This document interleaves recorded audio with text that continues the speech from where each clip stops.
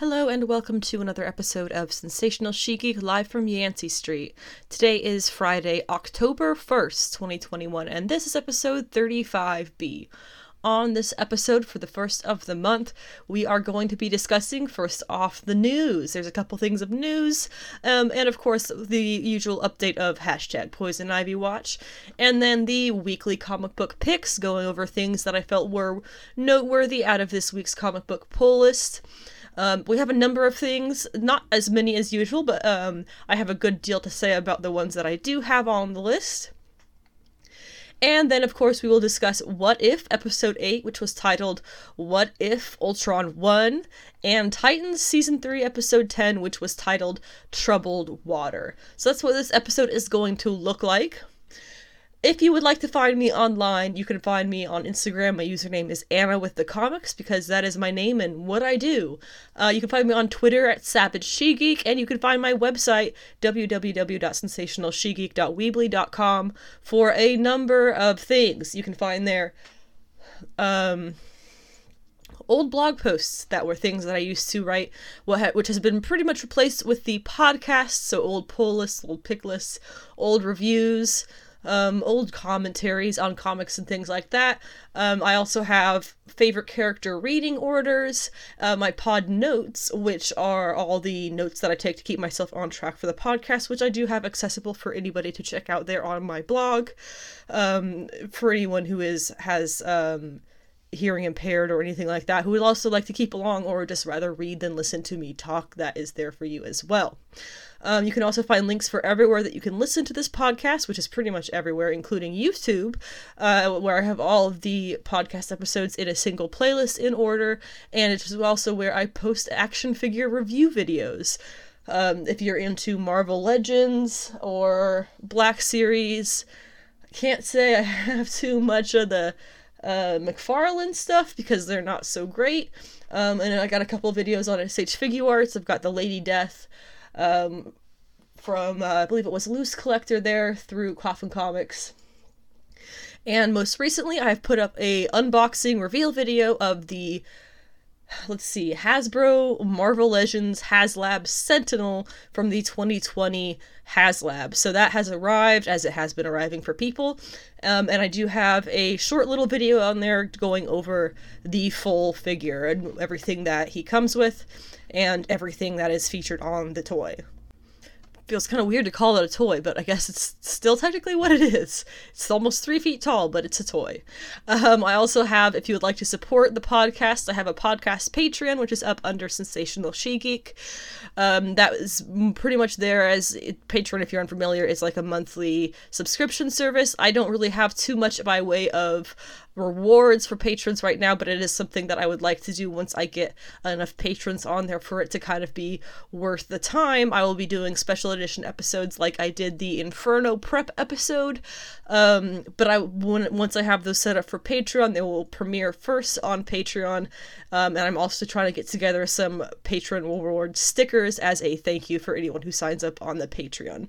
You can find me there on Patreon under Sensational She-Geek, and you can find me on Ko-fi under She-Geek, which is just a one-time, however much you feel like putting in donation thing, the whole idea behind it being help this creator who you support go out and get a cup of coffee so that they can keep doing the work that they do.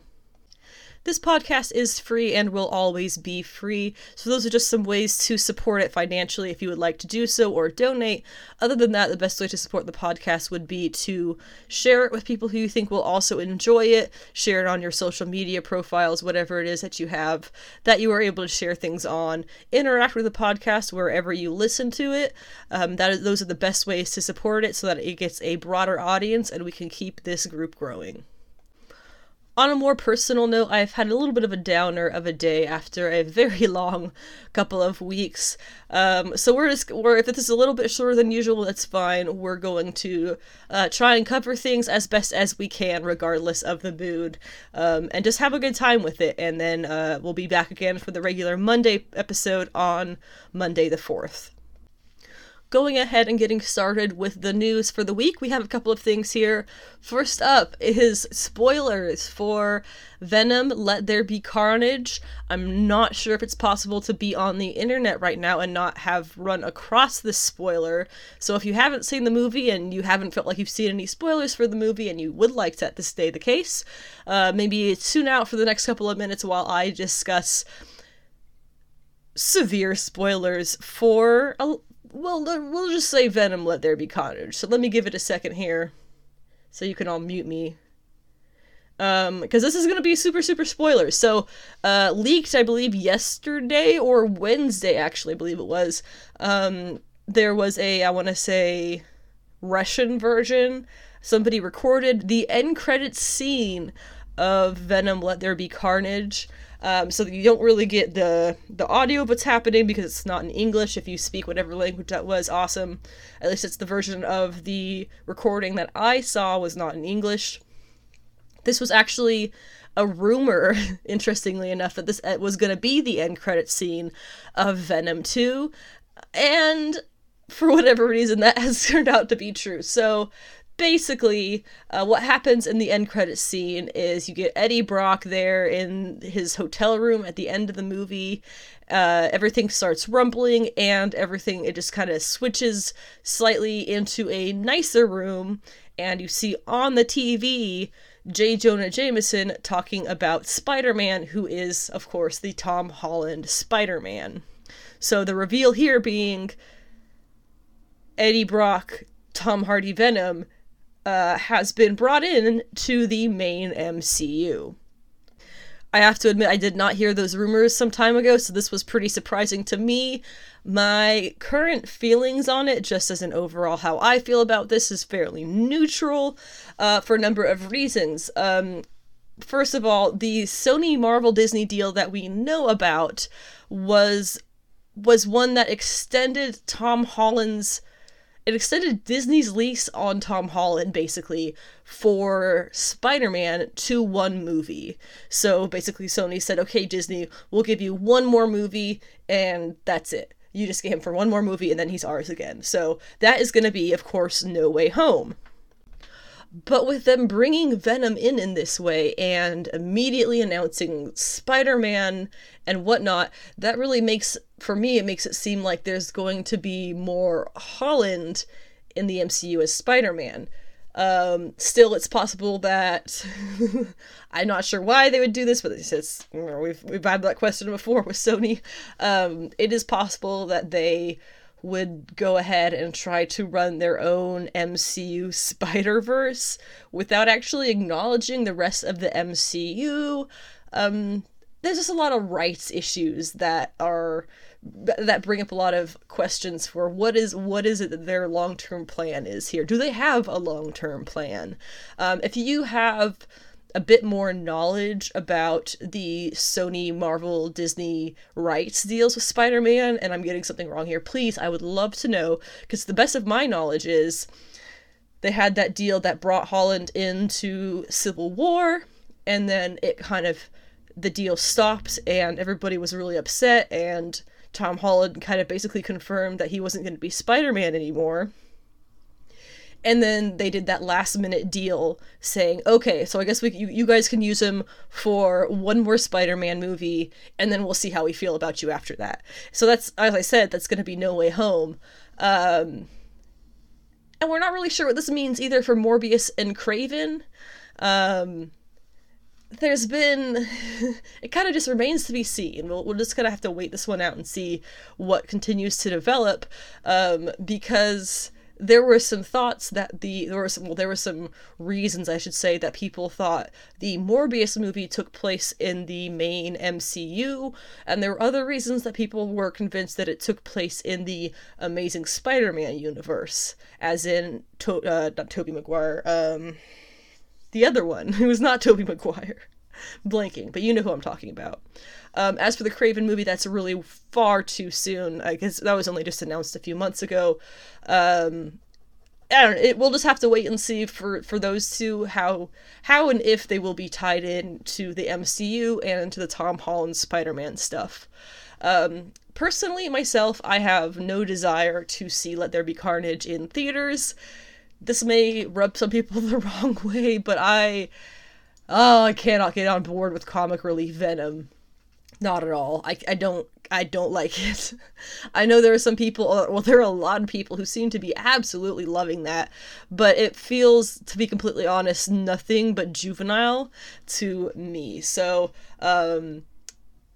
for if you have the question of how did this happen, the main idea of it seems to be, as revealed in the No Way Home trailer, Peter Parker and Doctor Strange are doing some multiversal spell that is going to screw stuff up and have some really intense consequences. That's the reigning theory. Even a couple of months out still from No Way Home. Is it possible we'll see Venom in No Way Home? I don't know, and I'm not sure I care, to be honest. I am one who is kind of... I don't know if I like the whole bringing in the other Spider-Man universes. Certainly there is a way that they can make it work, that I will enjoy it, and I will regret ever having doubted it. It's out there. I don't know what it is, but there is a way for that to happen. Do I think that they are going to hit that on the head and make me leave a theater going, wow, this was amazing? Absolutely not. In no way, shape, or form. This kind of just feels like them bringing all of the other Spider-Man stuff in, and honestly, low-key, even having Venom join the MCU in whatever way it is that just happened with his movie there, it feels a bit like the whole Snyder Cut thing. How there's a reason that we don't negotiate with terrorists, generally. And that is because that becomes a pattern that they know they can take advantage of. This feels a lot like that. How I felt that way with the Snyder Cut bullshit. I feel that way with this, honestly, too. This is, I don't know, we'll just have to wait and see how it kind of works. If it's also possible that, it wasn't Doctor Strange from No Way Home that brought them into the universe like that. It's possible that was Wanda or something else that we just haven't seen yet. But it seems that it being whatever it is that Tom Holland is up to in No Way Home is what affects Eddie Brock and his Venom symbiote in the end of this movie. But, Another thing that was pointed out, actually, about that clip of the end credits clip was the Tom Holland Spider-Man that we see on screen is not one that we have seen be filmed on TV in the MCU. The last time that we saw Tom Holland Spider-Man in the MCU, he was masked and being outed with a school photo compared to a masked Spider-Man photo. So that's how J. Jonah Jameson was outing him on the news. Now, I don't know what was happening on the TV because, like I said, that clip I saw was in Russian or something. So if you know, let me know. But J. Jonah Jameson on the TV that Eddie Brock sees is showing a photo of Tom Holland's Spider-Man unmasked, in a scene that we have yet to witness, it seems. So wherever they got that photo, it just kind of drives further the theory that this is happening actually after or partway through No Way Home. Doesn't really make sense to put it out 2 months in advance, but that seems to be the way things are going, and those are the reasons why people think that. Also in the news today, and I have been asked a couple of times why I have not addressed this situation. The situation being Scarlett Johansson suing Disney over feeling as if she was screwed over for the Black Widow premiere. I believe it was specifically worded something like they were trying to sabotage her check by putting it on Disney+. And there's the main reason that I have not addressed this is because I am a person who falls directly between, and excuse my cussing here, I can't do this without cussing, fuck rich and fuck corporations. I should fuck more money hoarding and fuck corporations. That's more accurate there. And so what ended up happening with this deal, I guess, was today it was announced that they had a $40 million settlement. $40 million, I highly doubt anybody needs additional in their life. That could be put to so much better use elsewhere. And it's especially odd that they're all coming out and being all buddy-buddy, since they basically started throwing poop at each other in the news when this first came out. Like, they came out and called her selfish and whatever, and she came out and said that they were trying to screw her over personally, and was like, this is also personal, and that's me, and you guys are both just, like, you're ridiculous. You guys really, you need $40 million extra dollars? I get there's, like, work, and I just eat the rich. Eat the rich and fuck corporations. That's why I haven't addressed it, because I just get so caught up in that.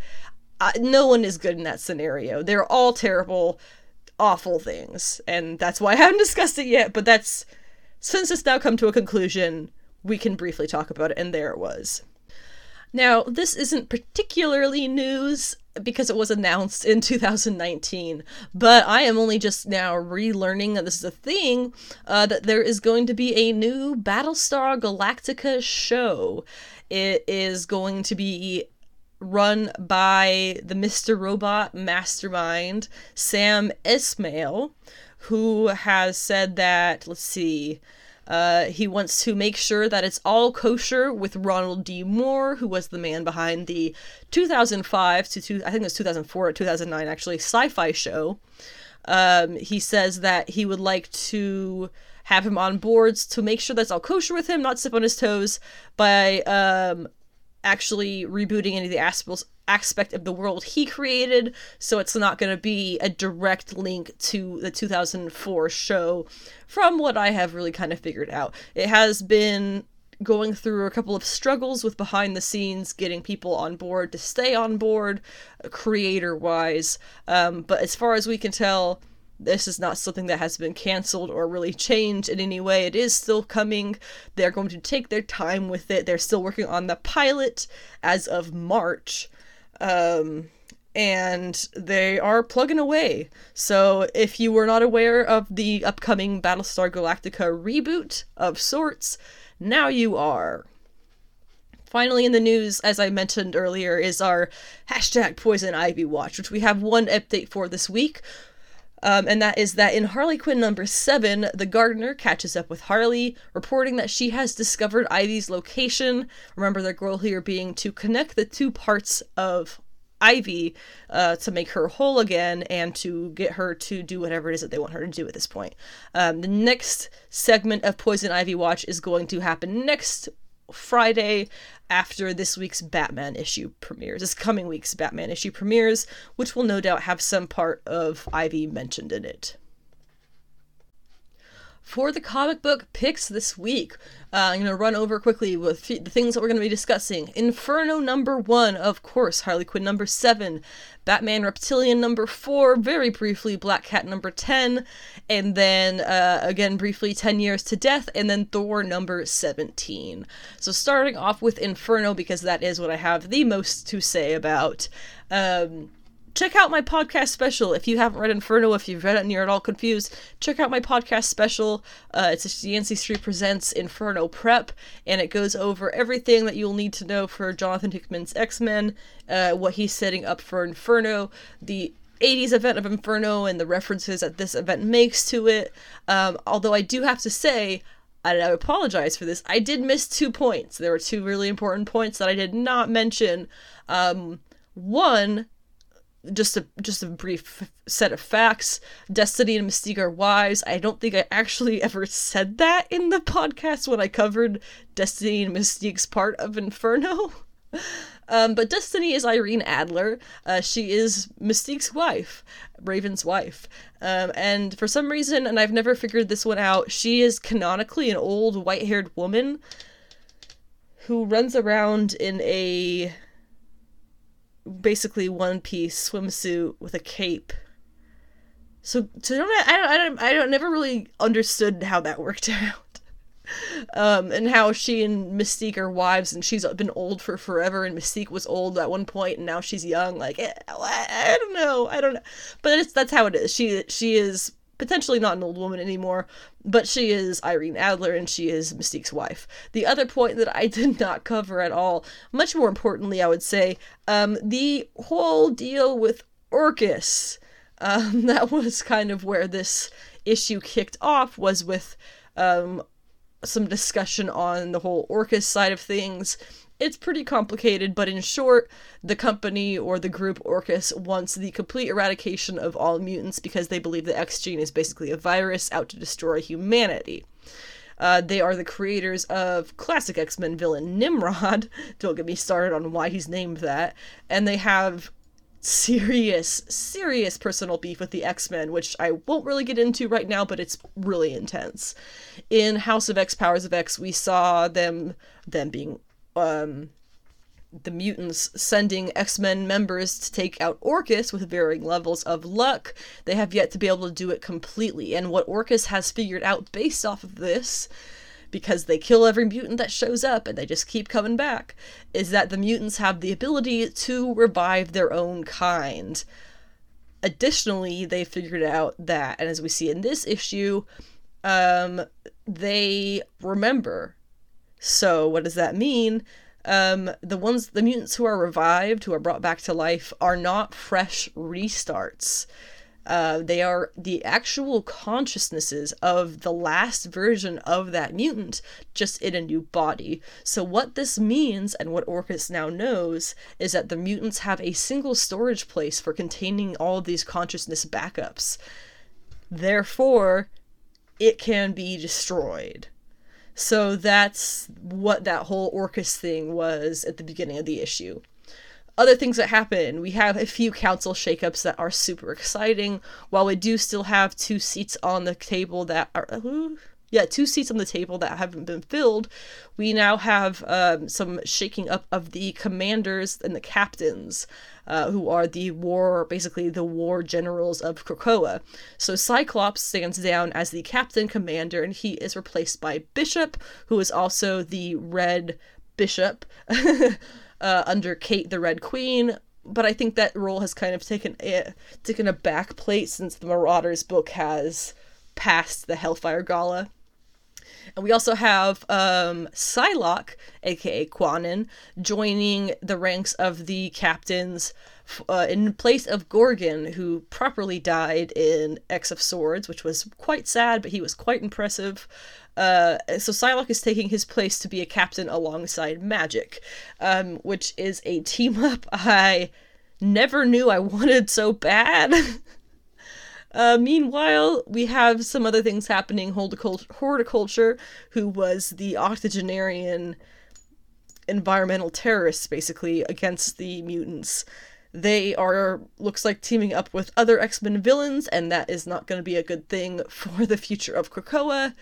Doug and Bay are still in their wedded bliss, which we got to see in a brief little a brief little couple of panels. And then there's also the complete repeat with a few additional panels towards the end of that scene in House of X #2, where Moira McTaggart first meets Destiny, who burns her for her efforts to wipe out mutants. This was kind of cool to see because they could have easily just reprinted those panels from that issue, but the artist here, Valerio Schiti, actually takes the time to redo each one of these panels himself, which I have to give excellent kudos for. I also have to stop here and mention that when Empire happened last year, I was up in a huff about Valerio Schiti and the way he drew some certain characters, and I have to say, based on what I'm seeing in this issue, a year can do a lot for a person's art skill, and this is unrecognizably his compared to that Empire stuff. So good job, excellent work. Then the culmination of the issue is the best part, of course. So after catching up with Moira, Once again, it is decided amongst her, Charles, and Magneto that the best thing to do here is to destroy all DNA evidence of Destiny in case Mystique ever tries to bring her back herself. They also decide that Mystique has to be taken off the Quiet Council in order to have no power to use against them. So when they kick off a next Quiet Council meeting, going over the various changes and whatnot that have been happening, Magneto tries to take one for the team and, like, kick off a trend of people, and their idea being hopefully Mystique too, stepping down from their Quiet Council roles. But Mystique has other plans, and she brings in none other than Destiny to suggest her as a new council member. Turns out Destiny has already been revived and enters the chamber in triumph to join her wife's side. As she steps into the room, we get the repeat through the narration of the warning that she gave her wife about, if they don't bring me back, burn it to the ground. As for how all this happened, the top theories are pretty obvious. Mystique replaced one of the people who turned over Destiny's DNA to Charles and Magneto, giving a false sample instead. Otherwise, Mystique probably got sent to Sinister before the boys did and took the real sample because there's, as it's been pointed out across the internet, Sinister had a very knowing smile throughout this issue that is impossible to ignore. The other theory that's possible is that they used Cerebro before she was deleted off of Cerebro, and possibly Mystique went to the Five personally, like the New Mutants did with Gabby, and had them bring her back themselves. They really had no reason not to if that was a request made of them, because that rule about no precogs is not public, not even to the Five. And they are already super frustrated with Charles and Magneto trying to tie their hands in their efforts of getting this whole rebirth thing available for everybody. So that was Inferno #1. I am so thrilled with it. As somebody online said, Jonathan, it's been 3.5 months, but I didn't realize how much I missed reading your comics. So thank you, Jonathan Hickman, for being a lad. For being fantastic. And let's keep that ball rolling, huh? Harley Quinn #7 I did already mention in the Poison Ivy watch. But just one thing I wanted to add to that is that Riley Rossmo is back on art, and I cannot get over how much I enjoy how inventive and dynamic his layouts for this series are. Stephanie Phillips has a great voice for Harley and a great way of pacing all the events in the comic, and Rossmo's art gets it beat for beat. It's really, really fantastic. I love Laura Braga, completely love her art, but I felt like the issue that had her guest artist for this Harley Quinn book, it just didn't quite have the spice that Rossmo's does. So we'll be hopefully seeing him on the series from here on out again. Batman Reptilian #4. In this issue, we find out the truth of the creature, and oh boy, it's a bit to process. So basically, Batman finds Killer Croc, who is of course Waylon Jones, in a sewer. He is sickly with some kind of growth rotting off of him. Batman cuts it off and theorizes that is where Croc recently gave birth from. So, Croc... Batman has a new theory about this. So, Killer Croc, he thinks, is a victim of environmental toxins that went through East Tampa, Florida in the 70s, where most babies that were born with birth defects in that area and that time died, but they all had some kind of scales to them. So he thinks Croc must be from there, some kind of survivor who is still, this is the important part, still mutating. Croc started giving off some form of reptilian estrogen, specifically back when he was at that meeting of villains that caused them to all basically go berserk on one another. He left the meeting in a state of unawareness, driven purely by instinct, and doesn't remember anything after that. He found this cave that he's in now, in the sewer, whatever it is, gave birth, and the baby went off in search of a mother, because when it was born, all it saw there was Waylon, who is not a mother. So Batman theorizes based on this that Waylon's mutation is still in progress. And then he says now the baby has searched out all traces of the estrogen smell from the people on that meeting looking for its mother and has yet to find its mother. It's going to return here. And we do get to see that.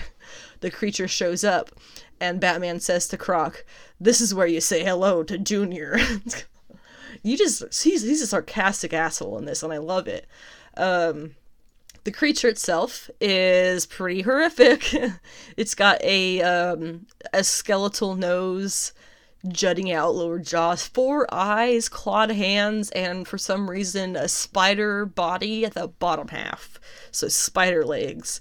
What the fuck? It approaches Croc and opens its mouth and rubs its tongue all over him, and he's like freaking out, of course, and then it screeches "Mama," which is hilarious, and Croc is like completely in shock, and Batman just looks at him and goes, "What? Don't look at me." You're a good help, Batman. Good job with that. Emotional support here for Waylon. So basically, it seems that Waylon gave birth to a crocodile monster and is continuing to mutate into a mother, or will more than likely get killed by this creature when he can't give it what it wants. So I did not see any of this coming. I mean, I figured if it was the child of Killer Croc, he was the father, not the father and the mother. This is some funky shit, and I love it. Very briefly, Black Cat and 10 Years to Death. Black Cat, number 10, this was the last regularly scheduled issue, and to be honest, it was super meh. Infinity Score has been a total snooze fest in my point of view, and 10 Years to Death was pretty good. It was odd. I feel like there is some errors in the style. I don't know, style, can you even say that? Errors in someone's style? I don't know. The story of it, very briefly, was a man telling... It was like a third-person response retelling of a story. Somebody told somebody who told somebody else. It was like, it lit too many stops in that chain. But it was a man telling his nephew a story from being a worker as a prison guard. One of the guards, I guess, creeps out all the prisoners, and then one night they find one of the prisoners dead, and the guard has disappeared. And the dude was killed in the same way as the man that he was convicted of killing, but it got off from killing. And then it turns out that the guard was a spooky ghost of. So, for some reason, it took him 10 years. Like 10 years later, he comes and kills the guy. I don't know. It was interesting and spooky, but it had flaws, but it was fun. I liked it enough. This is probably going to be a slightly briefer covering of What If this week, and that is What If Episode 8, titled What If Ultron Won. Very easy to understand that things you need to have watched are Avengers and Age of Ultron at the very least. Basically, the plot for this, it's Ultron wins, sure, but it becomes, that's only the first 10 minutes or so of a half-hour, I think, episode. So there's a lot more to it than just Ultron wins. He becomes basically aware of the entire multiverse and wants to, or in his mind has to, cleanse every universe in the way that he just did this one. He actually even discovers Uatu. He feels him watching him and turns and sees him and discovers him. And Ultron manages to even break through the boundaries of his own universe minutes later and comes face to face with the Watcher in his own interdimensional realm. They fight. Uatu actually loses, being sent through all kinds of dimensions, completely lost. He winds up finding the lost world of the 4th episode, which was the Doctor Strange Goes Evil and winds up the last thing in his whole universe episode. So Uatu winds up finding refuge there, and actually asks that version of Strange for help, the kind of evil Strange. And that's how the episode ends. So I think what we can easily say here is we have made the connection as to how things are going to be connected. This episode showed us that Uatu is probably going to be jumping from multiverse and pulling people through to help him destroy the main villain of the season, which is, of course, Vision Ultron with all the Infinity Stones. So that is pretty. That's pretty nuts. You also have to note that in the mid-season trailer, there is a clip of this evil, or once evil, Supreme Strange, Doctor Strange Supreme, teaming up with Party Thor from the last episode. So it looks like he might actually get a chance to get properly redeemed from literally destroying his whole universe. As far as we know, these are the characters who will also be returning before the end of the season. We have Party Thor, which is, of course, from the last episode. We have Natasha Romanoff, who survived this episode after watching Clint get destroyed, which was satisfying. And then we have T'Challa, who is, of course, Star-Lord of his universe from episode 2, and Captain Carter from episode 1, who was Haley Atwell. So we know that these characters are going to end up getting together somehow by way of Uatu and Strange, and they are going to team up to supposedly fight this Vision Ultron. Do I think there is a way that they could beat this Vision Ultron? I mean, no. Probably not. The whole idea of Vision Ultron with the Infinity Gems is pretty horrifying. We've seen just in the one episode now what he can do, and that's a lot. That's everything pretty much.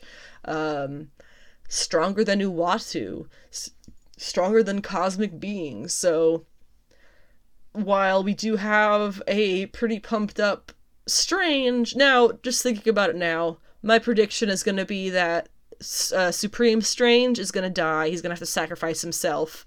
And I also wonder if we're still going to be running into, who was it? It was Ant-Man's head, T'Challa, and Spider-Man? Is that who it was in the Zombies episode? Who survived, and then they went and they zombie Thanos is there. Do you think we're going to touch back on them? Or are they just going to kind of go off and end up being their own universe that just screws itself over constantly? Who knows? Let me know what your theories are, because this is pretty fun. We're not really touching on too much stuff from the comics at this point. We're pretty heavily leaning on just the MCU. So there's not too much for the comics to be pointed out for this episode, except that, of course, the various ages of Ultron in the comics were a thing. It's what it's all based off in the movies, of course. So nothing really new from the comics, but this was a really fun episode. It was really cool to see how lethal, understandably lethal, Vision Ultron was. So looking forward to how they might end up actually beating him, but probably not, because I just don't see that. Of course they're gonna beat him. They're not gonna leave it on a losing win. They're not gonna let him lose. That's it. They'll win. It's fine. Everything's fine. And the last thing that we're gonna cover on this somewhat shorter episode today, because I am just it's been a week. Titans season 3 episode 10, which did premiere yesterday on HBO Max, titled Troubled Water, because of course there is as we ended up in the last episode finding out, the water of Gotham has been tainted by the Scarecrow's drugs and people are losing their minds. So where we find ourselves in this episode, understandably, shit is hitting the fan in Gotham. Basically, the Scarecrow, this is the one part I could not take seriously in this whole season so far, really, is the Scarecrow putting out a hit video that goes viral, framing Nightwing and the other Titans for poisoning Gotham's water with drugs to make people go rabid on each other. The whole scene of the video playing and the whole video itself is just so cheesy and terrible. It feels like some CW crap. It's like the video that he makes himself is like some awful fan video type shit. It's super lame, but I guess it works because he ends up putting a bounty on Dick's head and people like wanna kill him. You're Nightwing. I fucking hate you. You poisoned the city. It's dumb comic stuff, I guess. Is what that all winds up being. So the Titans wind up, after all of this madness, turning themselves into Gotham PD, which goes, frankly, disastrously when the police start fighting them, and Barbara Gordon, Commissioner Gordon, Babs, ends up shooting and I think killing an officer who pulled a gun on Nightwing. So that's it was a big moment. Her assistant ends up having to read her rights and arrest her at the end of the episode. I want to see her as Batgirl so bad. We have already shown that she can fight with one leg. I don't know if she's paralyzed, but she can fight with one leg. I want to see her as Batgirl. Free yourself, Babs. Be a self-rescuing princess. You can do it. I just really love how they've done her, and the fact that they're kind of having this fall from grace for her makes me think that they have something better for her on the other side. Because they've done her so well so far, why I'm not assuming they're just gonna fuck her up on purpose next. So also during that whole fight with the Gotham PD, Commander got shot in that incident, when Connor low-key failed to protect her the way that he promised, because he was too busy letting his anger get the best of him. But Corey's able to save her. She takes her sister to an abandoned church to heal her, which is where Blackfire winds up consuming her sister's powers and becoming the one of the two who has powers. Of course, Starfire immediately assumes that this was her sister's plan from the start, which, I don't know, maybe it was. But Blackfire still defends herself, saying that they should fix this as soon as they can, and she doesn't want this. One thing I have to note, I have mentioned the eye colors before talking about Titans, how Koriand'r has green eyes and Commander has very dark eyes. The whole purple versus green thing, orange versus purple and black, I guess, bright and dark, that's all just a trope, but I was worried they were gonna keep her eyes just dark brown when her sister gets the lighter eyes, because there's that whole, toxic trope of giving black women light skin features in order, like blue eyes and white hair and stuff like that, in order to make them more appealing, while you give the villainous version of the black character all of the cliche tropes of the kinky hair and the dark eyes and whatever else. It's like a thing that they do in Hollywood. It's a pattern, and I was worried that they were going to kind of do that here, and just leave Commander with her brown eyes and just be like, oh, she's darker because she's evil. But that doesn't seem to be what's happening, because as soon as she sucks up Koriand'r, this sounds bizarre, but as soon as she takes up Koriandr's powers, Commander's eyes start glowing purple. I have been waiting for this moment since we first found out she was going to be in this show. Commander with her purple eyes. We got it. I'm so in love. I also have to remember the scene about her and Connor who were having sex, where the floor below the bed was rippling with some kind of purple magical looking smoke, no doubt from Blackfire herself. So there's clearly stuff about her powers and her abilities that she doesn't even know, or is unaware of, or is unwilling to face. And now the question is she really going to give her sister the powers back, or is she going to become villainized somehow in the process of keeping them? It's a very complicated situation because of their complex history, and because of how the relationships between Blackfire and Starfire and the other Titans have developed, especially recently. There's a lot of room for miscommunication and misinterpretation and feelings to get hurt, frankly. So we'll just have to wait and see how the sisters handle this. But I'm so digging it! Other things that happen in the episode. Gar, Beast Boy, he finds some spooky Wayne journal that talks about Lazarus pits, I guess, and I'm not really sure. I guess he, sees bats or something. I guess they weren't real, but they were there. I'm not really sure the significance of any of that or what it meant, but I'm sure it'll have to do with Bruce eventually returning or Dick becoming Batman. Speaking of Dick, there are no answers about his visions that he's been having yet. I still think that they are his memories of his initial time as Robin that are coming up now to urge him to take up the mantle of Batman again, or for the first time, I guess. The end of the episode has Jason and Scarecrow in the Wayne Manor, kind of making it their own place. There's this superbly dumb... It's not a dumb scene, it just drives home how dumb Jason is, where he completely the Scarecrow just pushes the hell out of his buttons, knows exactly what to say to set him off, he just eats it up. He eats up the Scarecrow's bullshit so well. He's so stupid. Although there is one funny line from that scene, which is where Scarecrow looks around the room and goes, "Interior designers the world over exclaimed, meh," which I thought was pretty funny because it was just like, classic overdone rich person house. I don't know. I also am beginning to think, after the last episode and how he hasn't at all been in this episode, that maybe Bruce is going to sweep in and save the day here, because clearly the Titans do not have a handle on this, and he's going through his own shit, so maybe he just needs to be brought back to get his head on straight or something. I don't know. We also had no updates on Tim in this episode, but Donna did have to prove herself to, was it Liza or someone? One of the Amazon leader people who was on Themyscira with her, or Paradise Island is what they were calling it.